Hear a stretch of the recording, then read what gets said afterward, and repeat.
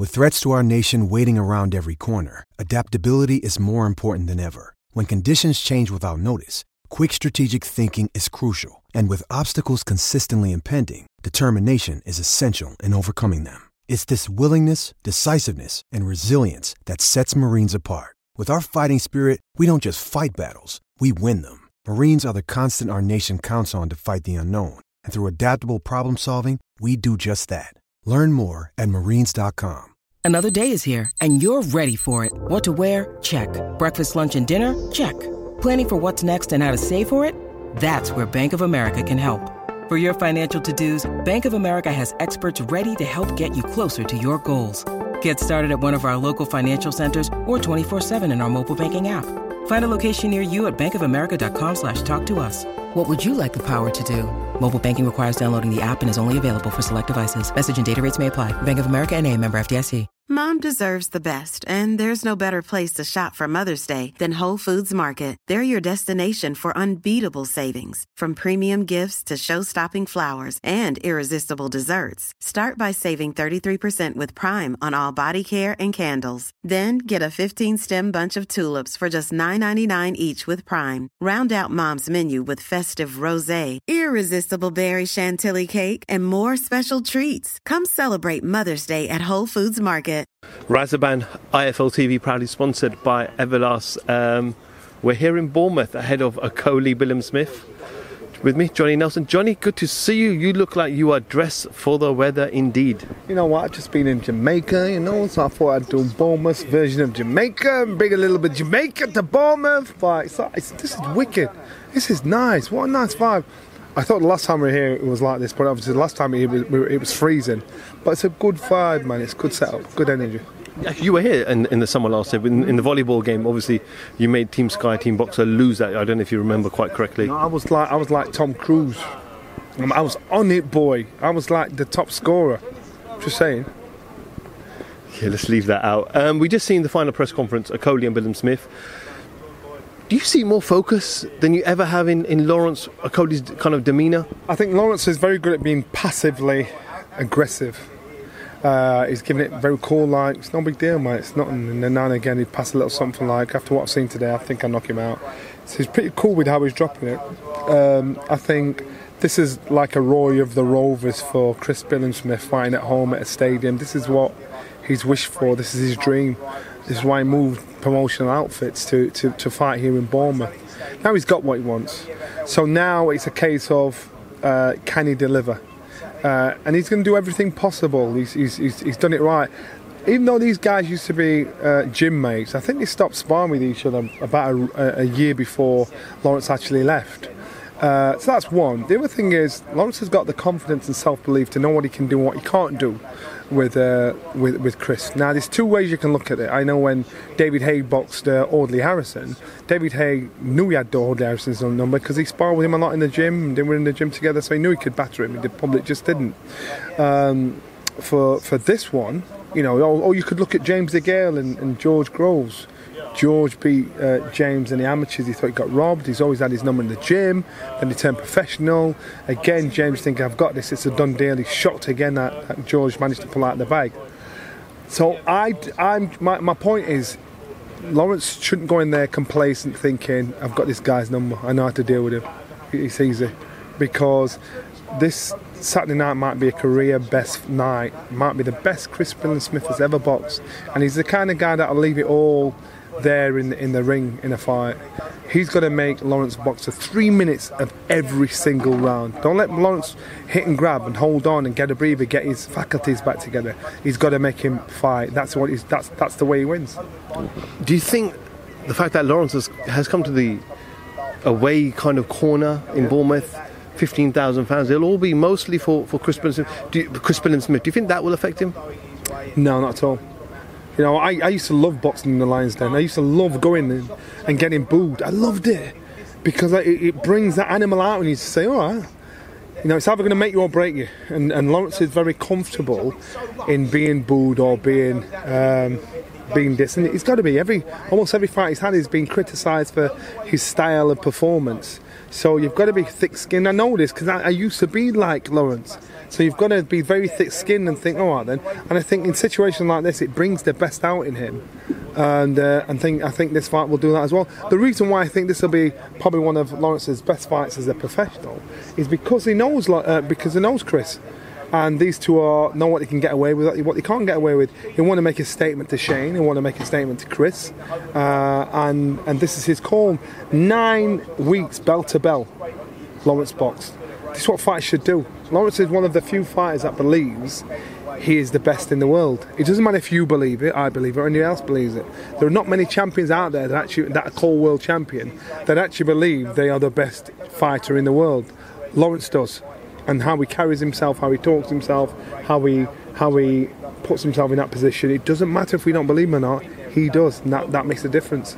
If Lawrence wins on Saturday, does he stay at cruiserweight? I know he's struggled to get those unification. Not his fault, but he's struggled to get those unification. Does he go to heavyweight? You're a former cruiserweight. How long can he continue to make that weight? Depends on how long it is between fights. So if he's struggling to get a cruiserweight opponent, which I think he will, because his style is most cruiserweights will not want to fight him because he's powerful, unorthodox, so he's hard to train for. Isaac Chamberlain told me that himself.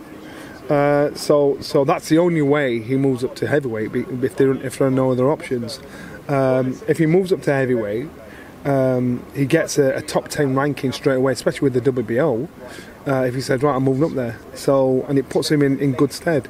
So he's going to think of where's he going once he's there, because the guys that are there, you're talking Usyk, Anthony Joshua, Ruiz, you're talking Fury, they're all there. And I know Lawrence has had a lot of successes with the likes of Tom Hearing, your Daniel Dubois and people like that in sparring.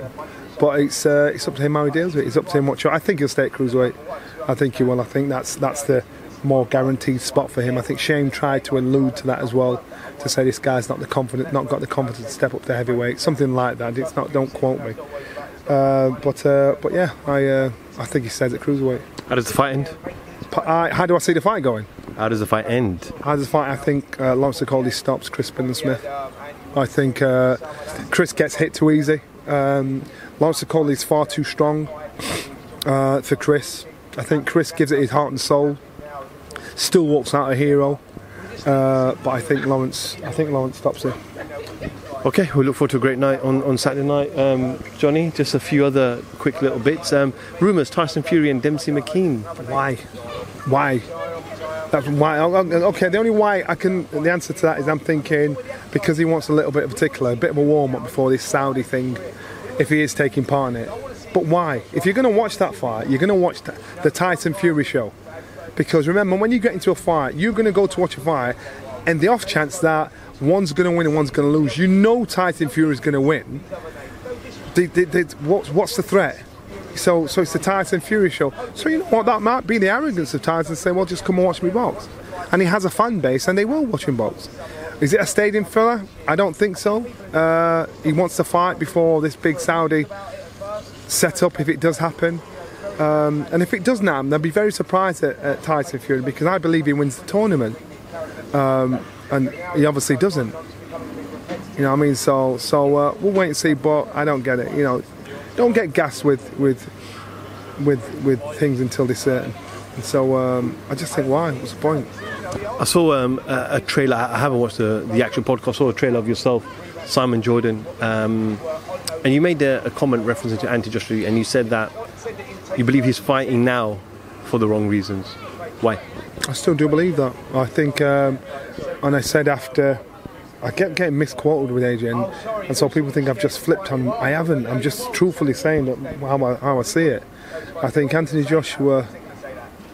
Joshua that he's presented himself as up to this point is an honourable, straight-talking, honest sort of fighter. He's a guy that's had to learn on the job.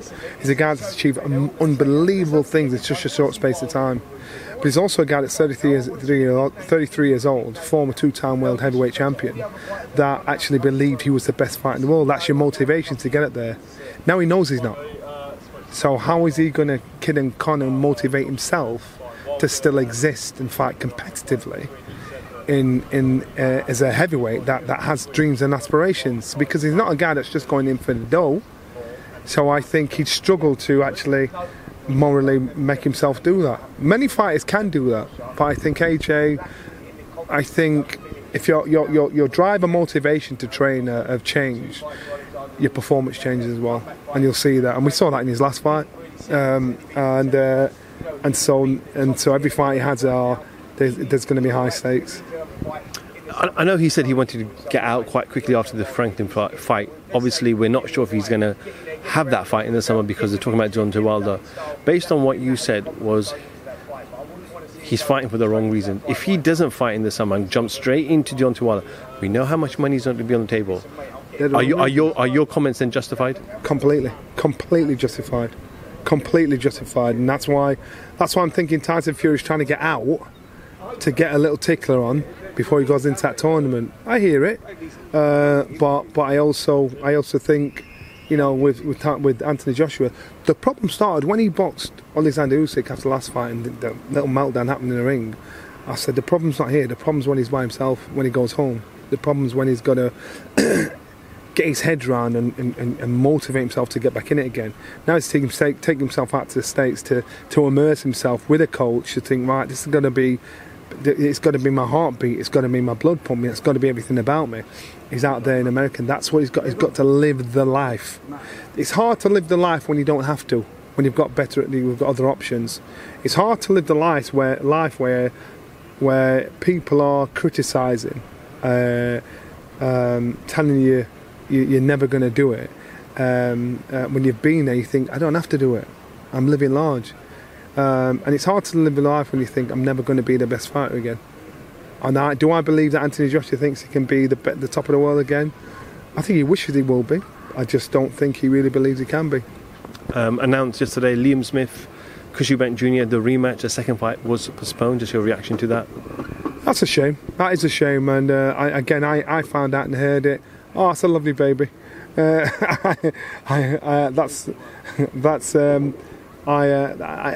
heard it. I'm gutted. I'm really looking forward to seeing that fight. I don't know what changes in the result, but we'll just have to wait and see. Last weekend we saw Kell Brook and Conor Benn go at it. I'm sure you saw that. What did you make of that? I didn't believe it. I don't think these boys have any bad beef. Staged? I can't say that, but I didn't believe it. Another thing was this. I saw Kell do an interview afterwards about it. He was asked about it, and Kell didn't jump on the bagwagon and say, my man's a drug cheat, he's blah blah, which he could have done if he was really pissed off at him, because that's what's going to happen. Whoever fights Conor, that's where it's going to go. But he didn't. He was respectful and kept a tight rein on what he said.